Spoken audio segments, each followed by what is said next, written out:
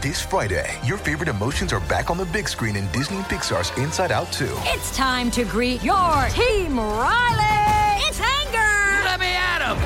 Fear. Safety checklist is complete. Disgust. Ew.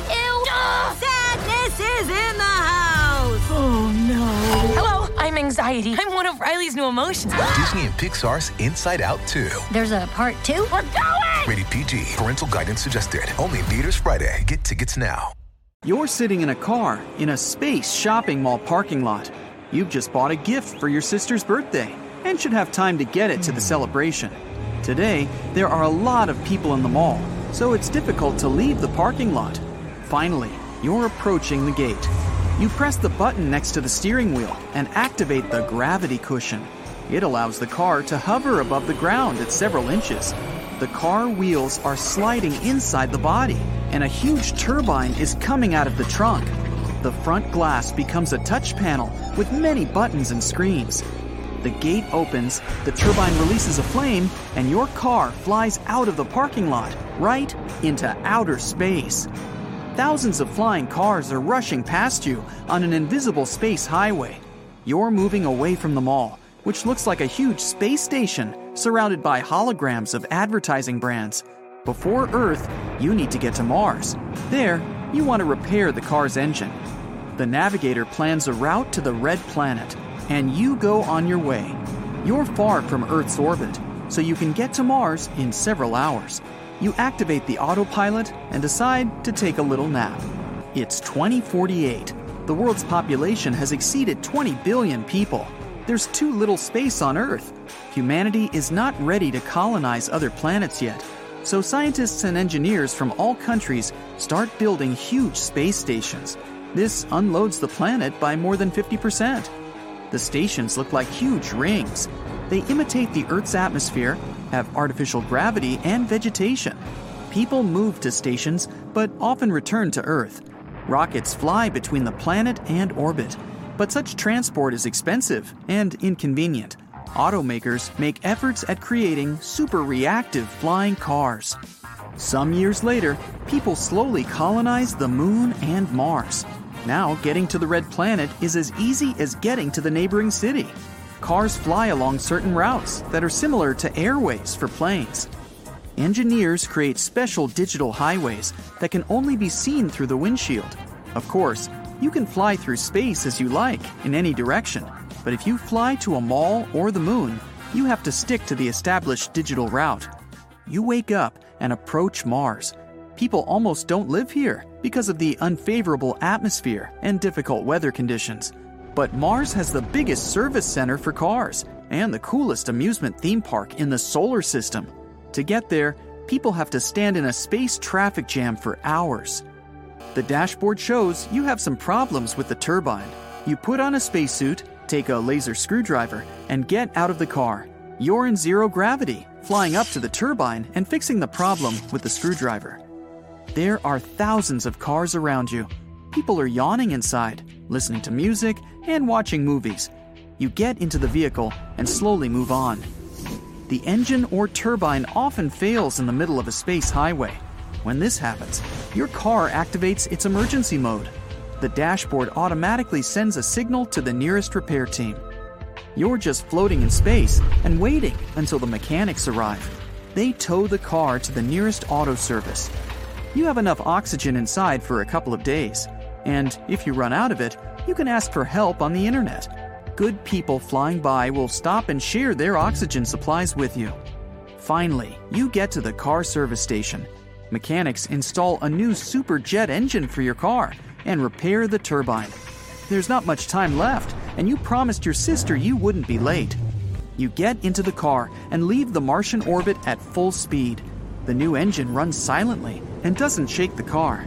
You increase the speed and fly along an almost empty digital highway. On your way, you meet a lot of small satellites showing holographic ads. Fortunately, you have an ad blocker. You turn it on, and the space banners become invisible through your windshield. Finally, you see a small blue dot. This is Earth. At this moment, you remember that you need to feed your dog. You leave the route and fly to the moon. There you have a small cottage with a house. which you bought for a small price last year. People can't change the atmosphere of entire planets yet, but you can install a small dome and fill it with oxygen. Inside your dome, you've built a house, a swimming pool, and even a small vegetable garden. In the past, people went to the countryside to take a break from the city bustle. Now, everyone just buys houses on the moon. You fly through the dome, land on the white surface, and put food into a dog bowl. They're renovating your apartment on the space ring, so you live on the moon with your dog for a while. You can see other cars flying up into the neighboring domes. Some vehicles are elite supercars with a large gravity cushion and ultra-reactive engines. They can fly 10 times faster than the speed of sound and have artificial intelligence that can talk to the driver. There are also old, rusty space cars. Sometimes people attach a jet engine to an ordinary car and cover the body with a mix of copper, iron, and silver to travel over long distances in a cold vacuum. You can also see a lot of taxis in outer space. Sometimes, getting to the moon is cheaper than getting to the other end of some city on Earth. The reason is traffic jams on the Earth's roads. Also, there are a lot of flying buses in space. Every day, several flights depart on the Earth to Moon to Mars route. People are constantly building something on Mars. The huge car service and the amusement park are done. Now they're creating a scientific center there to study interstellar jumps. Of course, engineers need building materials for such construction projects. Several times a week, long trains fly from Earth to Mars along a separate space route. Initially, trains carried people, but they became unprofitable. It's much cheaper and faster to get to Mars by your own car or bus. Finally, you're leaving the moon and approaching the Earth. The dashboard signals you're out of fuel, so you decide to stop at a gas station. These stations are everywhere. They're fully automated, controlled by artificial intelligence.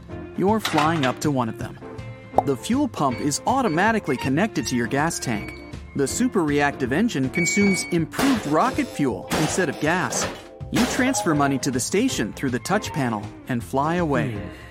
Hundreds of digital space highways lead to Earth, and every road is filled with cars. Traffic jams again. There are security checkpoints in the upper layers of the atmosphere. Customs services check documents and car trunks. While standing in traffic, you're watching garbage trucks. A lot of space debris is floating around. Slow-flying trucks controlled by artificial intelligence collect garbage in huge containers. Then, they fly away from Earth's orbit and unhook the containers. These garbage cans have little turbines that let containers fly far beyond our solar system. Then, they heat up and burn all the garbage from the inside. Finally, you pass all the checkpoints and fly into the middle layers of the atmosphere. Our planet looks like a huge cyberpunk world, but only lighter and more beautiful. Huge cars disperse the clouds to improve visibility. Firefighter flying ships are coming to one of the stations where a fire started. You encounter hundreds of gas stations, air hotels, cinemas, and shopping malls in the sky before you reach the ground. You're approaching a parking building. This is an 80-story skyscraper filled with cars. People leave their vehicles and use elevators to go down. Fortunately, there's a place near your sister's house where you can park your car.